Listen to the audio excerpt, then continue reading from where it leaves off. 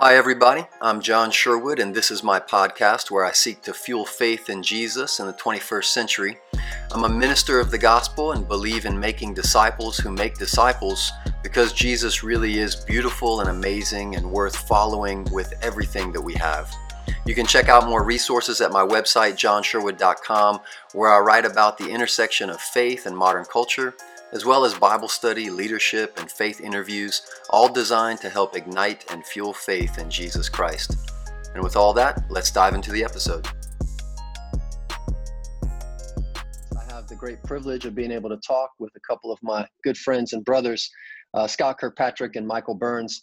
Michael is a Bible teacher and a minister at a church in Minneapolis, and Scott is a lead pastor of a church in Columbia, South Carolina.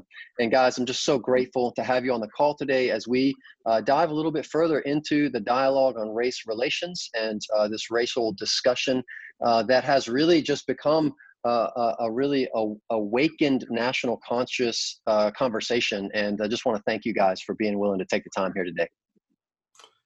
Thank you. Thank you for having us. So let's just dive right in, guys. I know that you guys have spent a lot of time in this context, in this conversation. And Michael, I know that you have written a couple of books. I'll just plug those real quick on the top. First written Crossing the Line, Culture, Race, and Kingdom. And then most recently, All Things to All People, The Power of Cultural Humility. And, obviously you have some experience and research and writing on these topics, and I think really helping from a Christian worldview how to understand race and diversity and inclusion and what that looks like or should look like in the church and practical steps that we can take. I would highly recommend those books. But I know that you guys have been talking about this conversation a lot lately with a lot of people. I'm sure that there's probably some fatigue setting in of like, oh, another conversation, feel like a broken record. And I know even for me, I have felt some fatigue of just, oh man, like trying to find the strength to keep going, keep engaging, keep having the conversation. And I've wondered at times what that fatigue might be like for different people groups and different sets of racial demographics. And Scott, I'd love to hear from you on that. I know you mentioned to me offline that, oftentimes it's white people that feel the most fatigued because maybe it's newest to them, but maybe for the Black community, it's a bit more commonplace and maybe the fatigue is a little different. I'd love to hear your thoughts and comments on that.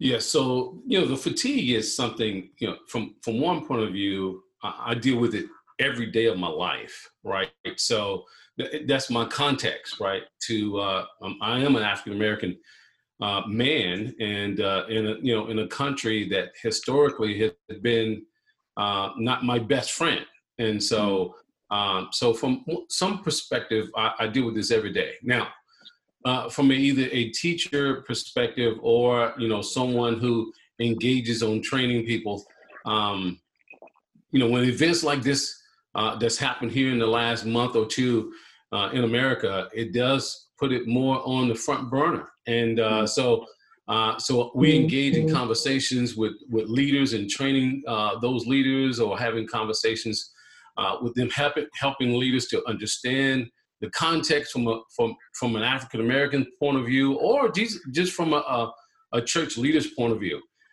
We have a team of leaders around the nation, whether it be church leaders or elders or teachers or even students of training in sociology or diversity, to try to equip each other and others to deal with situations like that or like this. And so over the last 3 weeks, man, I've had multiple meetings every day. I'm sure. Every day. And, so let's talk about that for a minute, if I can. Let me just jump in, because I want to pull on that thread of, okay, why the last 3 weeks? Like nothing new happened, right? I mean, Black people have been dying on the streets, being filmed for years now. Even some of the same exact phrasing, like "I can't breathe." This isn't new, but there seems to be so what's happening isn't new, but the way the country, it seems, is responding seems to be very new. Why is that? Why now? What do you think is some of the ingredients that makes this different now? Yeah. That's a great question, John. I think the first thing is timing, right? First of all, I think it's God's timing. And then second of all, I think, the timing of, you know, in the past, we didn't have a pandemic going on, Mm, which people are at home right in front of their TV. And some right. people are looking at themselves and seeing the weakness of just humans. Like Mm, humanity is weak. And this pandemic is really showing that. And so now people are getting, having a chance to look at their frailty. And mm, I think the second thing probably is, coverage or, I think about the 50s and 60s civil rights. Martin Luther King was brilliant because he positioned the civil rights movement in front of the TV so mm, people outside of America, culture can see what's going on in America. And it mm, took the civil rights movement to another level. Well, the same thing is happening now. If those situations or those murders wouldn't have been recorded for right, the whole world to see, we right, wouldn't be, having this situation now. We wouldn't be right. going through the difficulties now. But the whole world is seeing a man's life, expire right before their very eyes. Right. And so the world's eyes are on this. So those are some of the things I think why the timing is now. So you talked about, the media consumption and exposure being greater, technology allowing for people to, record a live version of this death that's happened. I mean, so certainly these components are new. Um, there seems to be some hot button phrases in this conversation, right? Things like white privilege and white fragility, and obviously D'Angelo's book, White Fragility, that has really skyrocketed. New York bestseller, New York Times bestseller list. I think it's the number one download on Audible books right now. And so, Michael, why are some of these terms hot buttons? Why are they so controversial? Why do they create so much tension while having these types of conversations? Yeah, I appreciate the question. I think a lot of it has to do with the polarization of our country and our world right now. We literally live in two different worlds, Mm, and that's exacerbated. It's made worse by the the dynamic of social media, digital news. Back when I was a kid. When Scott was a kid, everybody in a town read kind of the same newspaper, right? And you watched the news maybe on the evening, and there was only a couple choices, and so everybody was kind of hearing the same reporting. But now it's so diffused and spread, and you get customized news and customized everything that it creates a gap in worldview. And then the more that there are divergent news sources and streams of thought, the more that people tend to mistrust the news media or other news sources, and the more they cling to the one that sort of is an echo chamber of what they believe. And so mm, you get that mistrust in there, and that confirmation bias of I'm always hearing what agrees with my worldview and what right. continues to move it. And so it creates a situation where you have one, I think, portion of society that hears words like white privilege, white fragility, things like that, and goes, yes, of course, that's true, it's obvious. And here are the stats and the stories and all the pundits that are agreeing with it and laying it out, and that's all I ever hear. And Right. so it becomes normal for you. And I don't know if you've experienced this, but it's kind of like with me, I take classes, I read a lot of theology books and get into that. And you get so immersed in that worldview that I'll start talking to, a regular Christian and forget, and you throw out some term, Right. like, well, that eschatological. And they're like, whoa, whoa, whoa, what? And you're like, do you Right. not know the word, And so it just becomes an assumption.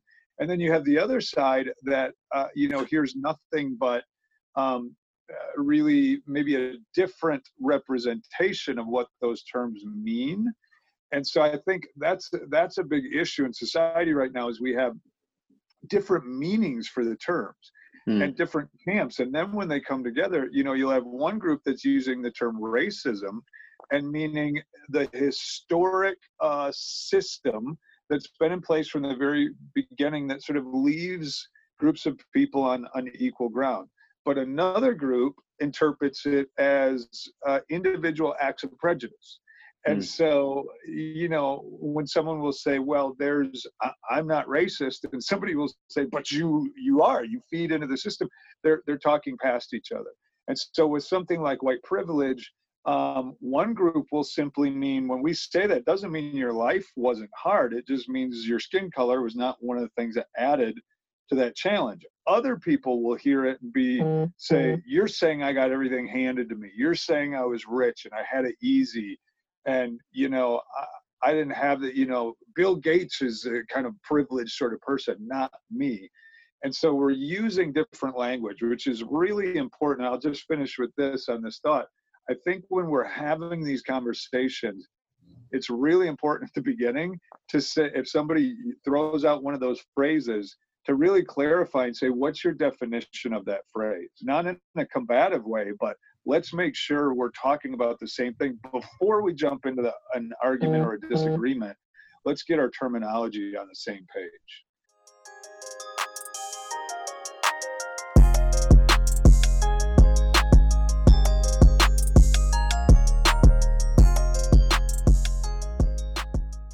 That's a really great practical, because obviously as everyone is jumping into, oftentimes newly jumping into these conversations, I think it's important to have some ground rules, to have some guardrails on how do we effectively have these conversations. Because, from the Christian worldview, we can kind of assume that most people want to have these conversations effectively. They don't want to do it poorly, but oftentimes we don't know how to do that. So that's a great point, to make sure that when we use terms, especially hot button terms, or terms that maybe are kind of newer to us in our vernacular or lexicon culturally, that we can use these terms in a way that we understand what each other means. Just asking, hey, what do you mean by that? Can you explain that a little bit further? Scott?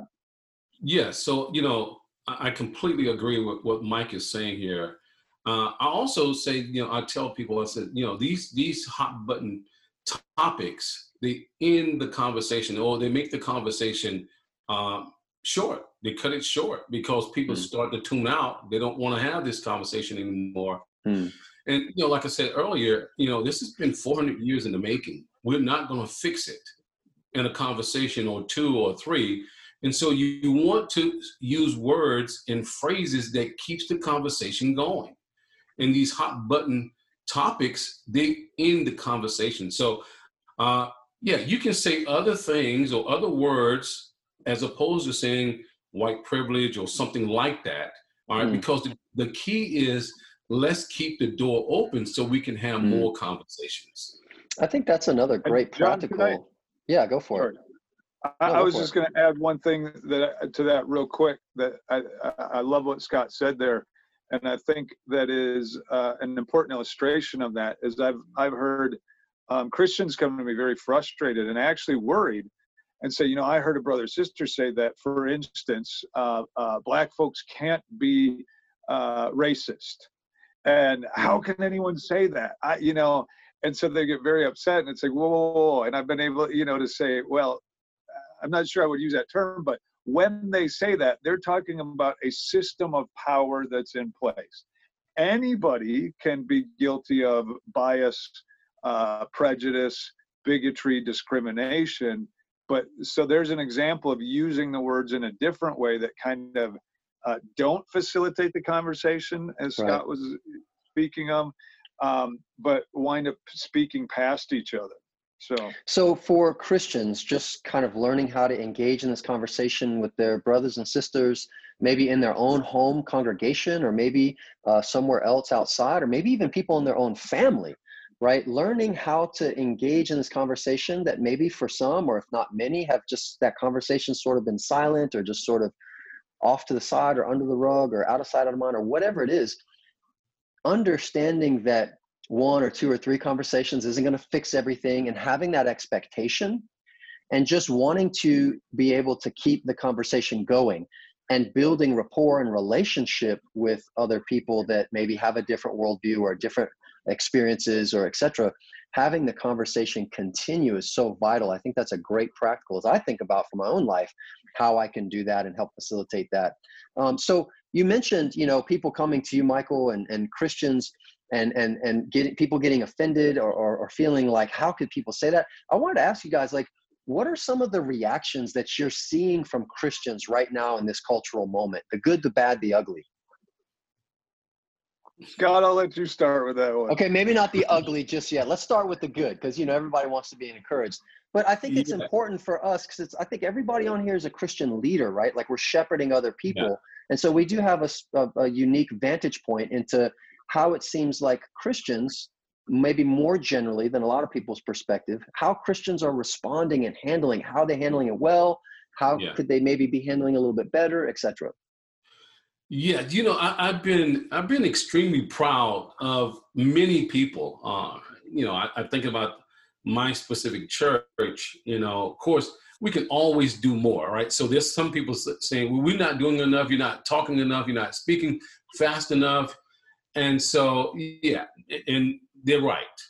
And so I let me just say that. But for all in all, I'm pleased with how many Christians are dealing with this. Black Christians or people of color are expressing their hurt, but not in an angry manner. Now some are. Don't get me wrong, and it's not a sin to being angry, or anger in and of itself is not a sin. You can sin in your anger, but it's an emotion that God gave us. And so it's a part of us. And so people are sharing their anger or their hurt. And what I'm seeing is a lot of grace and compassion. And hey, brother, I'm sorry you're feeling that way. Tell me your story. And we're hearing people share their stories. I had I was in a pretty dark place when this thing happened, not too long ago, a couple of weeks ago. And I had a white friend, a white elder call me and say, man, I'm just, I saw how you were looking in the meeting. I'm just calling you to see how you're doing. And that meant the world. Like, he couldn't fix it. He couldn't fix it. But what he did meant the world to me. It brought me to tears. Because here it is, a brother, a white brother who is thinking about how these events are dealing, how they're affecting me. And he picked up the phone and called, and that meant the world for me. And so situations like that is happening over and over and over again. So those are the positive things that I'm seeing with Christians. And that's the way it's supposed to be. Does it need to happen more? I'm sure, but yeah. I'm very pleased in what I see. Amen.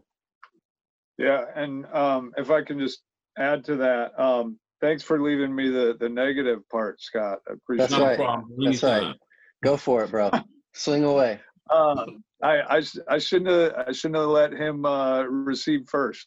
I should have chose to receive, but. No, I saw a poll in the last day or two that said that 84% of Americans approve of the peaceful protests of the sort of Black Lives Matter element here, and which is amazing. 84% of Americans can't agree on almost anything, and so that's pretty stunning. And I think that I see a similar number, maybe it's slightly higher, in our family of churches, where I've just seen an enormous number of people step up and say, the people that have always been passionate about this issue and educated on it are there. They've been there and they're going to be there, and then you have an enormous number of people who stepped up and said, I didn't hear, but I'm listening now.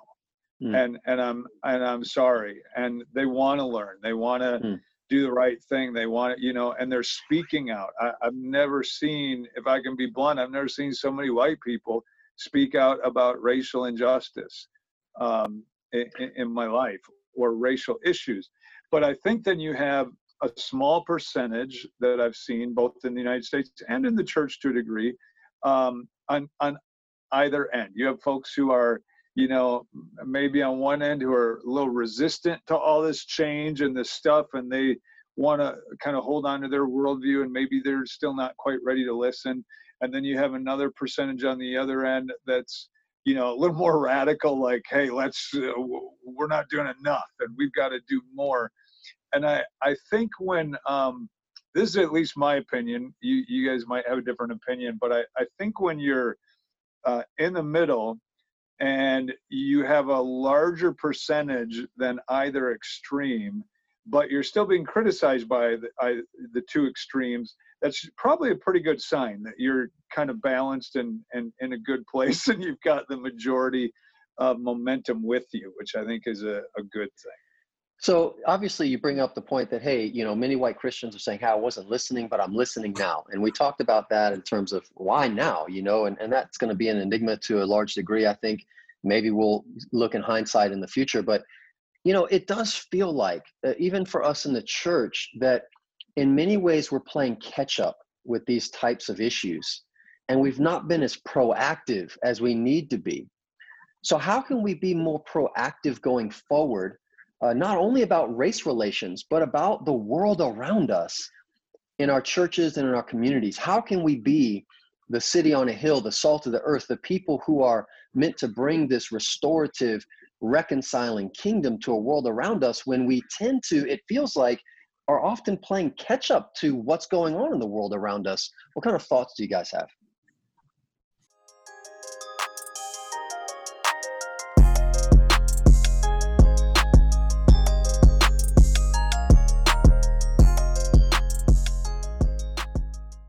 Mike, since you said that you didn't want me to go first, I'm going to give you a chance to go first now.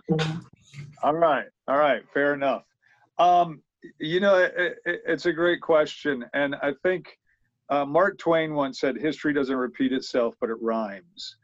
And, one of the things you can look and you can say, okay, after the Civil War, there was really a period of reconstruction in some years where race relations were really improving in the country.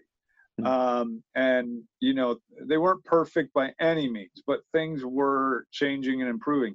And then there was a backlash, and some historians call it the Nader period, that was very ugly, and a lot of segregation and the rise of the Klan and all that kind of stuff.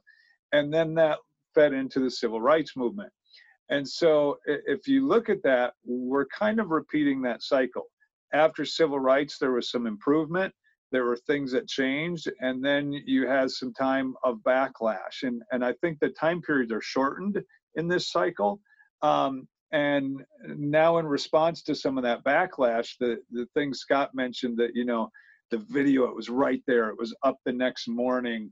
We're all sitting in our houses because of coronavirus. And, it was 3 weeks after Ahmaud and on the heels of the Me Too movement and, all these things. And so the tsunami was going to come. And I think, brothers like Scott and, others that are friends of ours have been visionary and trying to say that this is going to come. It's the pattern of history. This time's going to come, and the church needs to get out in front of it. We should be leading the way. We should be the city on the hill. And to some degree we did that, and to a large degree I think we've gotten lapped in the last couple weeks, and now we're playing catch up. So how do we get out in front of it? I'd love to hear Scott's answer on this, but I think my answer is simply read the Bible. Read the New Testament. Take off our defensiveness and our glasses of what we want it to be, and the idea that the Bible is solely about how to get our souls to heaven when we die, and read, especially Paul's writings, what Paul is doing. One of the most prevalent themes in Paul's writings is, how are we going to bring these Jews and Gentiles together as one family? He's constantly addressing it. The whole book of Romans is on that. The whole book of Galatians is on that topic. A big part of Ephesians. 1 Corinthians is dealing with social divisions.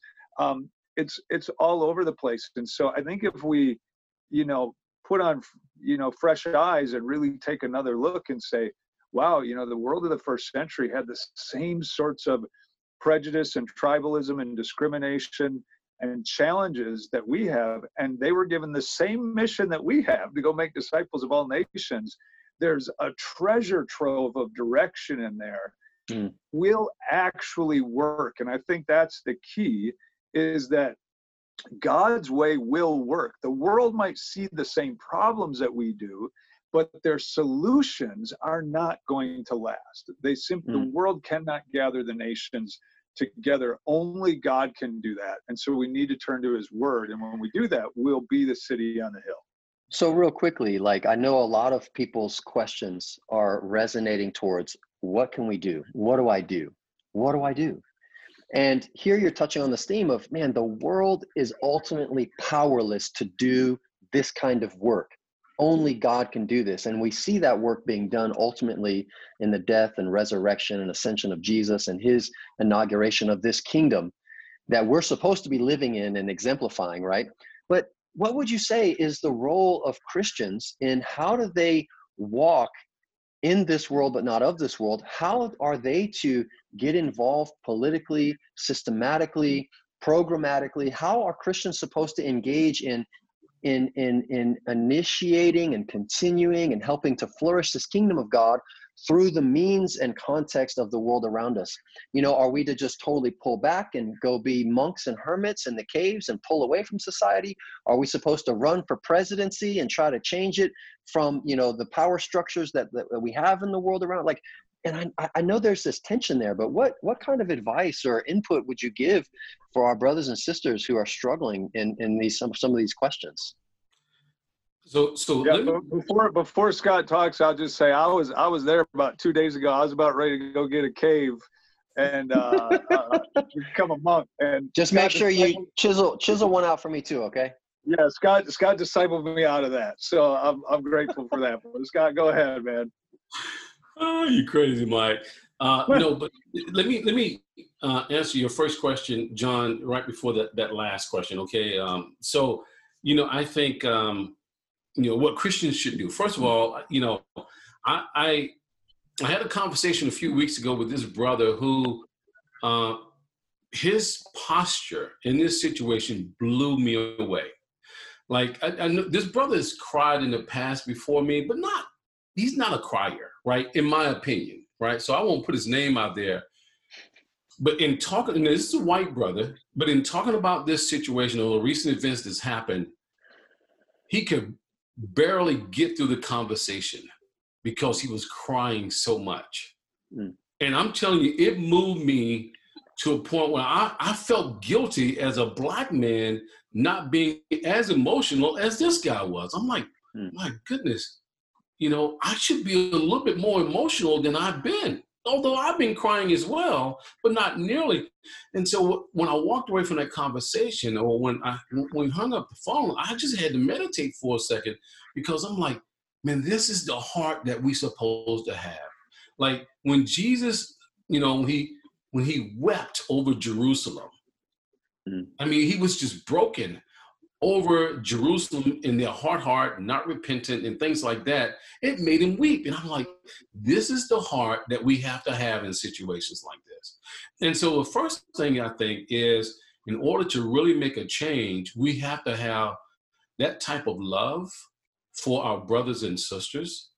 Second of all, that type of love for the world. Like the world and the state of the world should make us weep.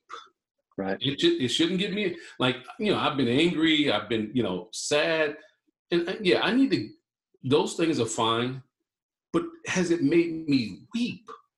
And to a point where I'm like, man, something's got to change. So I think the first thing is getting the heart of God when it comes to this perspective.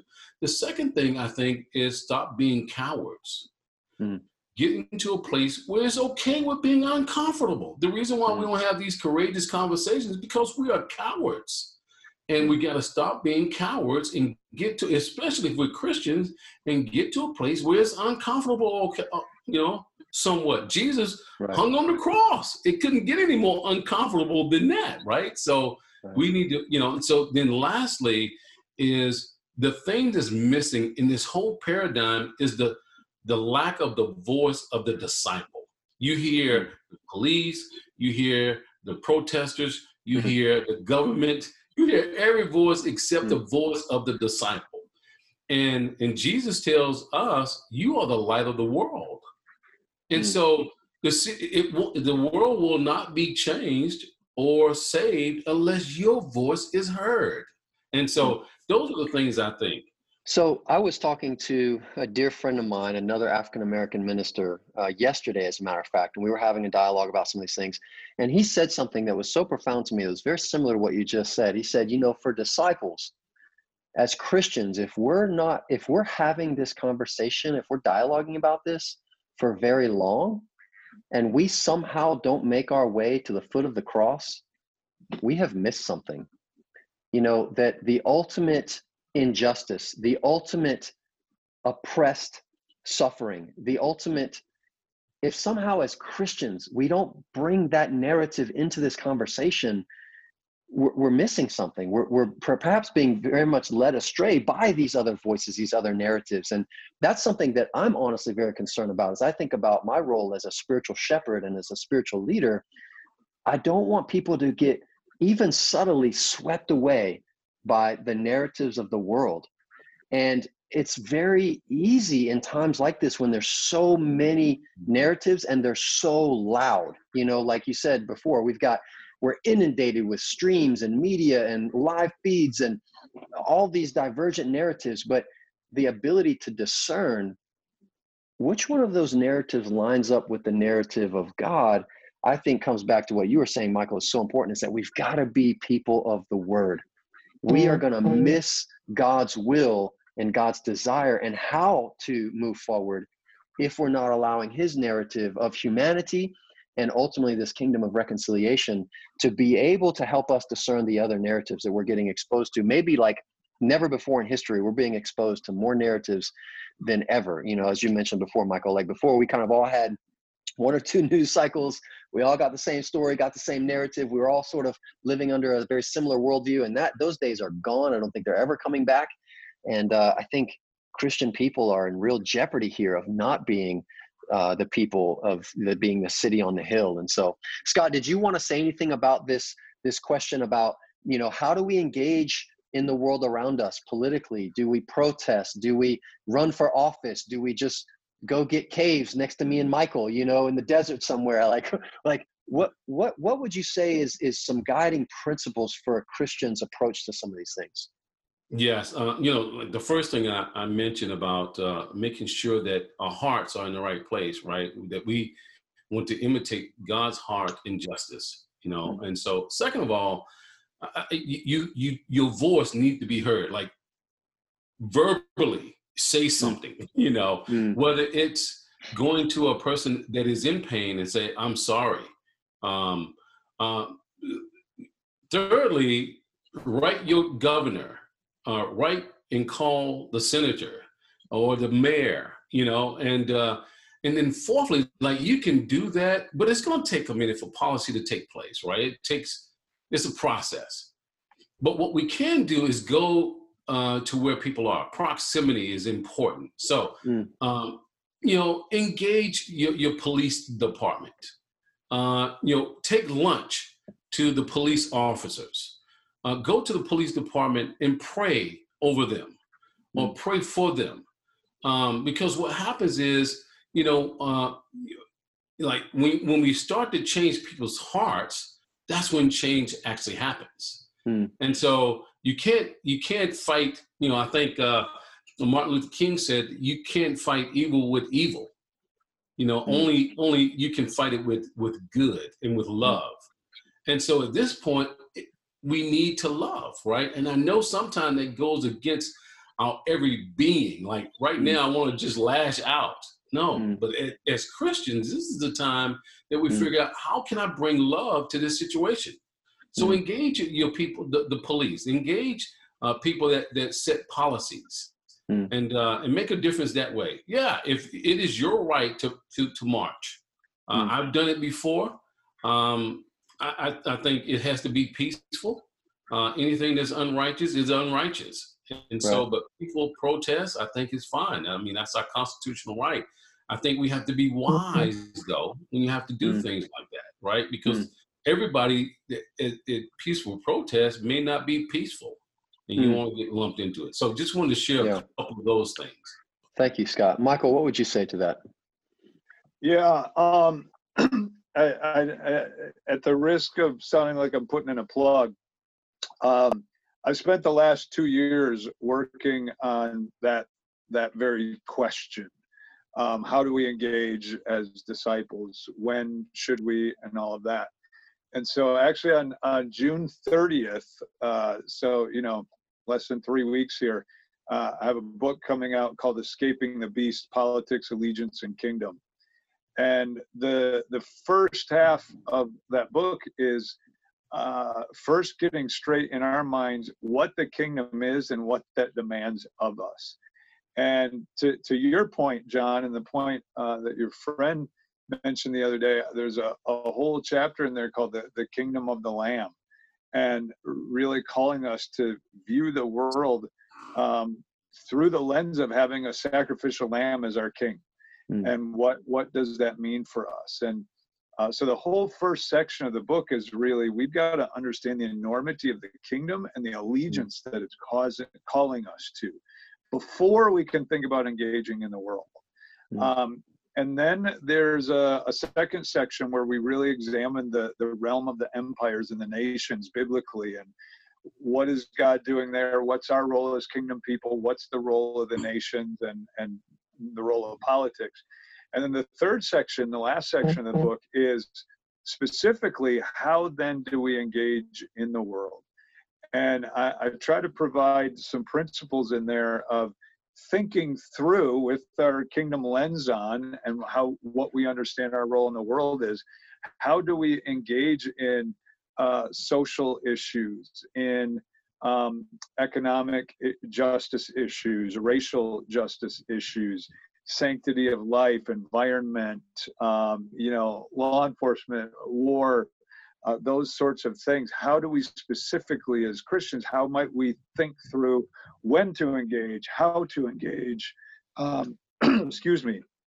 And so that's a bigger, for me, I love Scott's Practicals. That's a bigger question than I could answer, unless you want to turn this into a multi-session episode.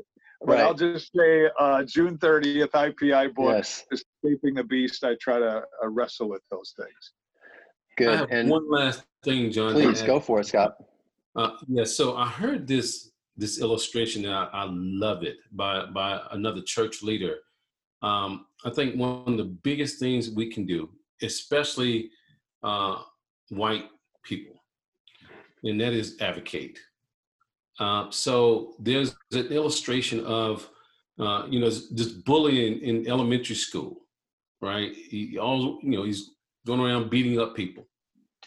And, how do you stop a bully from beating you up? Well, you could go and tell the teacher, and the teacher can advocate on your behalf.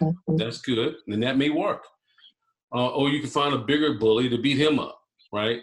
Well, if you don't find one, then you can hopefully find someone that is a friend of the bully, right? That can be your advocate. And the bully will probably listen to this person. Now, the person goes out on a limb, with this, but he goes out on a limb, and Mike heard about this illustration as well, but he goes out on a limb to maybe voice, on your behalf, hey man, stop beating up on that guy. But the bully will probably listen to, his peer more than he will listen to to the kids he's bullying. Why? Because this peer is now advocating, for the person that really can't advocate for themselves. And so white people need to be advocates. And we've seen more of that today. It's like, I'm blown away by some of these protests. And I see more white people than I see black people in these protests. And I was like, that is a great trend. And so advocate will be another, tool that we could use to help change. Yes. especially from a godly point of view, Christian advocates. And Right. sometimes, it needs to happen in the church as well. So, but just Absolutely. wanted to add that last thing, John.